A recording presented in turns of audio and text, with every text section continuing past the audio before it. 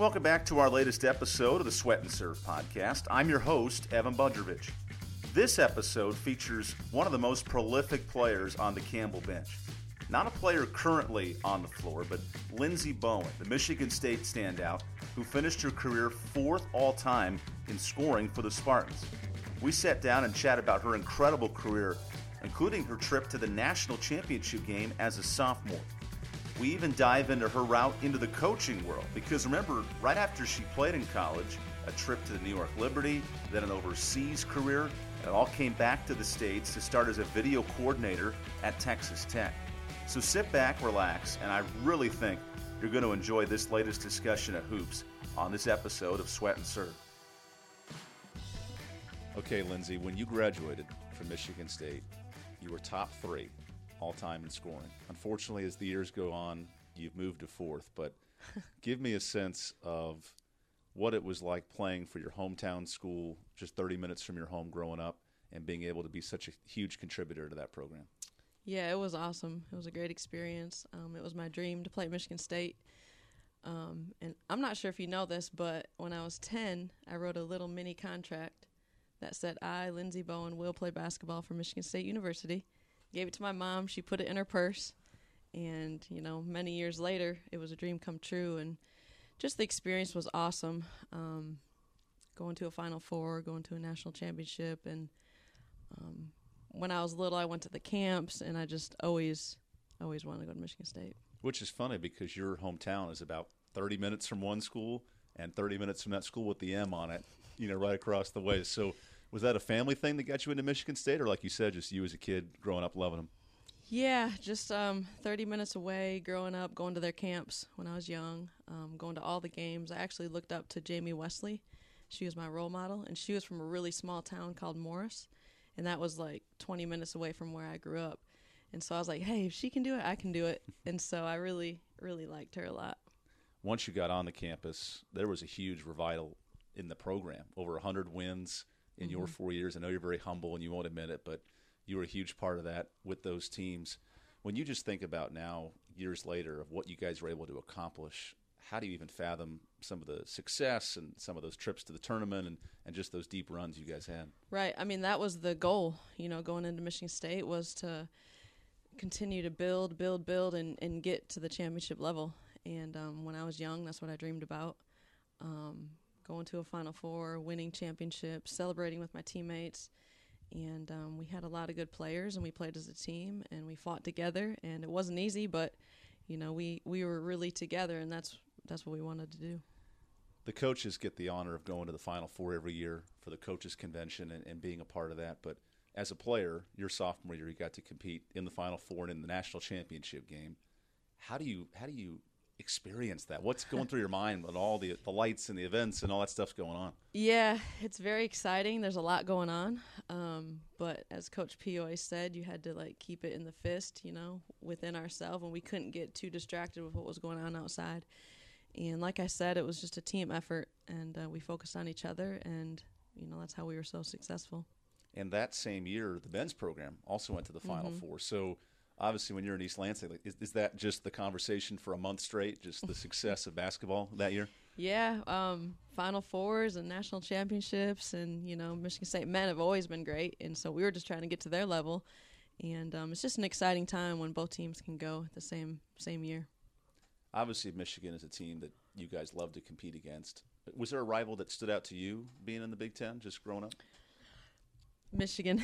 Yeah, I mean, that's huge. That's a huge rivalry, and I was very lucky to never lose to them in my 4 years, and that was just really fun. Lindsey, you had the honor of playing my Trojans as well in that Final Four run your sophomore year. You scored 19 in that game. I looked it up. Wow. I think you only missed – let me check the numbers. I want to make sure we get it right. No, you hit 5 threes in that game. You sunk my Trojans when they were kind of rolling in the early 2000s, but yeah, I won't hold it against you in this podcast. Yeah, I don't remember much about that game. I do remember that it was very close to the end, and there was a scramble for the ball, and Renee Haynes picked it up and laid the layup in, and I don't know, we ended up winning by 2 or 3 or something close like that, but that was what kind of sparked us in that run, I think.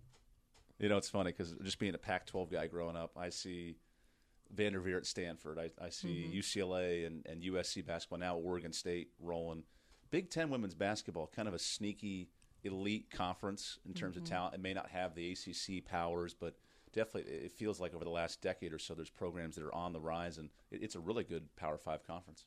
Yeah, the Big Ten, I mean, some teams are really rising. Maryland now, they're in it. They're ranked. Indiana's ranked.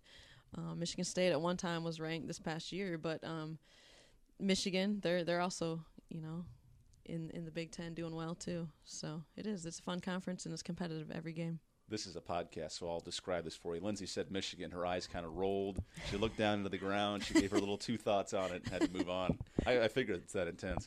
But then after your college basketball career, because you had a neat opportunity to play the WNBA in New York. We were actually just there a couple of weeks ago driving through the city. And to get to that professional level, obviously a dream that every boy or girl has growing up. But for you to be able to experience that and play at that highest level, what's that like just as a player? Yeah, I wanted to, after college, continue playing, and I was fortunate enough to get the opportunity to go overseas and then play 1 year in the WNBA. It's competitive, it's quicker, it's stronger, faster, at that level.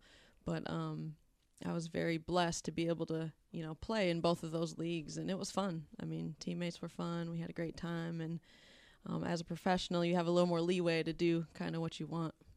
You had the honor at Michigan State you're kind of a Ronnie Fisher type of player, if you think about it. You ended up the all-time record holder for free throw shooting, obviously top 5 in scoring, and that's a number that is just prolific in terms of the amount of points. One of the best three-point shooters of all time. Do you feel like you'd be a good fit in Ronnie Fisher's system today?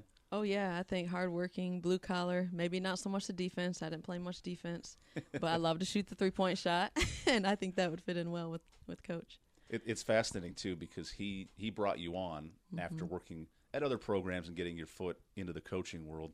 What's that conversation like when he calls you? Or how did you guys kind of meet, I guess, to get this all set up? It was weird because I didn't have a job at the time, and I was every morning waking up and putting my resume into coaches. I was calling coaches. I was trying to just get my resume and cover letter out there. And there are a couple websites that post jobs. And Presbyterian College, I was like, had no clue about it. And so I sent my stuff to Coach Fisher. And then I get a call, the next day. And I think it was Coach P or somebody saying, hey, Coach Fisher called me about you and, about this opportunity. And so I went in for an interview, and it was just a great fit.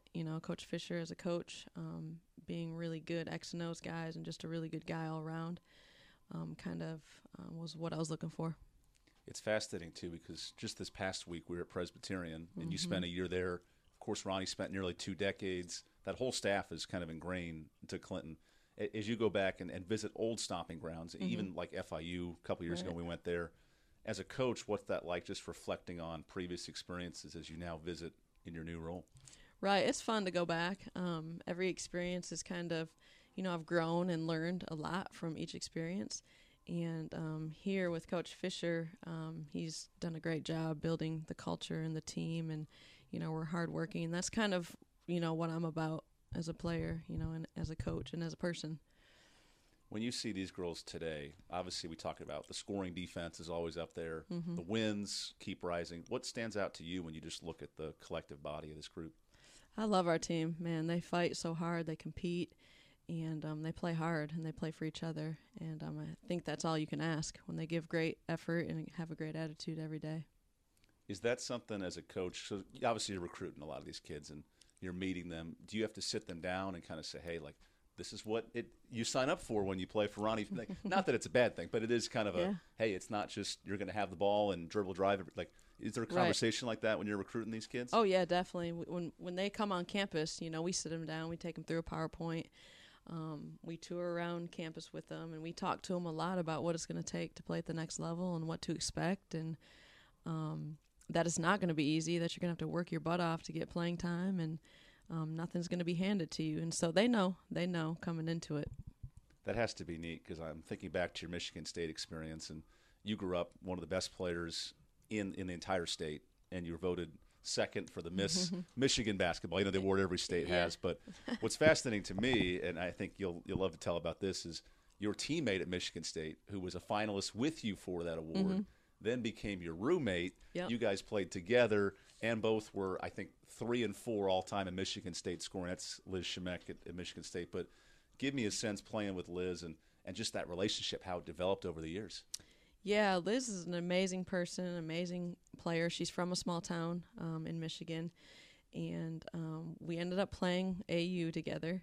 And then I think I was verbally committed to Michigan State, and I was wanting her to do the same thing. And so it took her a little bit longer, but she ended up committing. And, man, the experiences that we had were just amazing. And she's blue collar. She grew up on a farm in northern Michigan, and I'm from a small town, blue collar, so we just hit it off. And we were just awesome roommates, teammates, and had a great time. It's incredible, too, because one of the things that's hidden in your bio, because it's loaded with so many accolades, 4-time All-Academic. Got your kinesiology degree. I'm curious just how you manage that and maybe what's it like now seeing these student athletes and pushing them on both sides, academic and athletic. Right. It was always tough. I mean, time management as a college athlete, you practice long hours, you travel, you miss classes, you have to make it up, and you really have to be on top of it.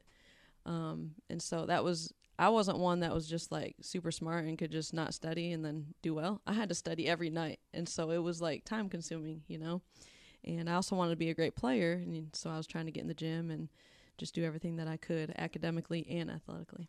You mentioned growing up in a small town in Dansville, Michigan. It's sort of the area you're from, about 30 minutes between both schools, Michigan and Michigan State. What's that culture like of being – we live in a small town now in Buies Creek. We sort of feel it, but just for you personally being in that area, what was that like for you growing up? It was good. I went to a really small high school, 55 in my graduating class, knew everybody in elementary, middle, and high school. 55? Yeah. I mean, so literally you could throw a rock across the room and pretty much find everybody in your graduating class. Yes, very, very small, but just, out in the driveway with my dad and brother and really just working hard and trying to get to where I wanted to go. Once you finished your professional career, I saw you started at Texas Tech as a video coordinator and began your coaching world. When I think of this Ronnie Fisher staff, I think film study, defense, and kind of effort and that tenacity you talk about. Do you think that kind of started for you as a coach, just diving into that film for a year and really being that support staff, if you will? Right. Honestly, I had no idea what I was doing as a video coordinator. They helped me a lot, and, there was a video coordinator on the men's side that helped me a lot. But just doing the breakdown of the film and kind of seeing, what other teams are doing and what Texas Tech, women were doing at the time. But that was kind of a stepping stone to get me into coaching. I knew Christy Curry, the head coach at Texas Tech. She coached at Purdue University, and so I played against her. But I was fortunate enough to get the opportunity for a year at Texas Tech, and then that led me into FIU, which was my first assistant coaching position, and I was at FIU for 2 years, and then I went to Presbyterian College. Certainly there are some differences just in the towns themselves, but it is neat to get that perspective. I'm always curious, too, because we see you guys on the bus, and you're sitting there, you have your app up, and you're cutting the plays, and you're diagramming certain stuff. How complex is that process? Because obviously we see – you play on a Thursday, a Saturday, and a Tuesday, let's say. What's that turnaround time like for you guys? Yeah, you're always watching film as a coach. You're always breaking it down, and you're always looking ahead to the next opponent and making sure you have all their offensive plays, know what they're doing defensively, and player personnel, too, is huge. And so you're always working on that game and really trying to get a great game plan together. Are there moments where the kids have ever kind of went up to you during a timeout or something and said, wow, Coach, you're in your film breakdown before the pregame meal or something, you diagram something, literally I see it right there out of a timeout or whatever? No, they've never done that. No, but, we watch film before games, 2 days before the game, the day before the game, the day of game, and so they have a really good idea of what the other team is doing. I'm kind of shocked because I sit there, just sometimes like I'm trying to figure out the numbers of the kids and if they're left or right-handed just to help us describe it. Right. And then I'll see this set they run out of sideline out of bounds play. Yep. And literally I see the exact same play, and the girl gets a layup or something. And it brought me back to the Presbyterian game for a second because they had a good post player who snuck in on the backside off a screen, and every time I could hear you and Ronnie saying, "Watch out for number," whatever the kid's number is, right? And then you're like, "Hey, Ashlyn, watch out for this." And a couple times they'd stop, but a couple times they didn't. But as a coach, since you were such a prolific player, what's that like now? You give them the guidance, you give them what they need to know, but at some point it's sort of on them too. Right. We walk through the plays and, based on our bounds, we know a back screen's coming. And then in the game, you get hit by the back screen. I mean, we all make mistakes, but we try to limit those mistakes. And that's why we practice, and that's why we walk through, and that's why we try to show them on film kind of what the other team's doing too. So you got to really be into the game plan. And if you do make a mistake, you got to shake it off and get the next one. I know only the head coach can stand for long periods on the bench during a game, but with you and Pierre and Megan, we see an energy, we kind of see an enthusiasm. What are moments that get you the most animated, if you will, on the bench? Yeah, just a great play, by our girls, a great defensive stop, a great, diving on the floor, a three-pointer. I mean, all those things get us going. And we're very competitive, and we're very heated over there. We're very into it, and we just want the best for, our girls and us as coaches.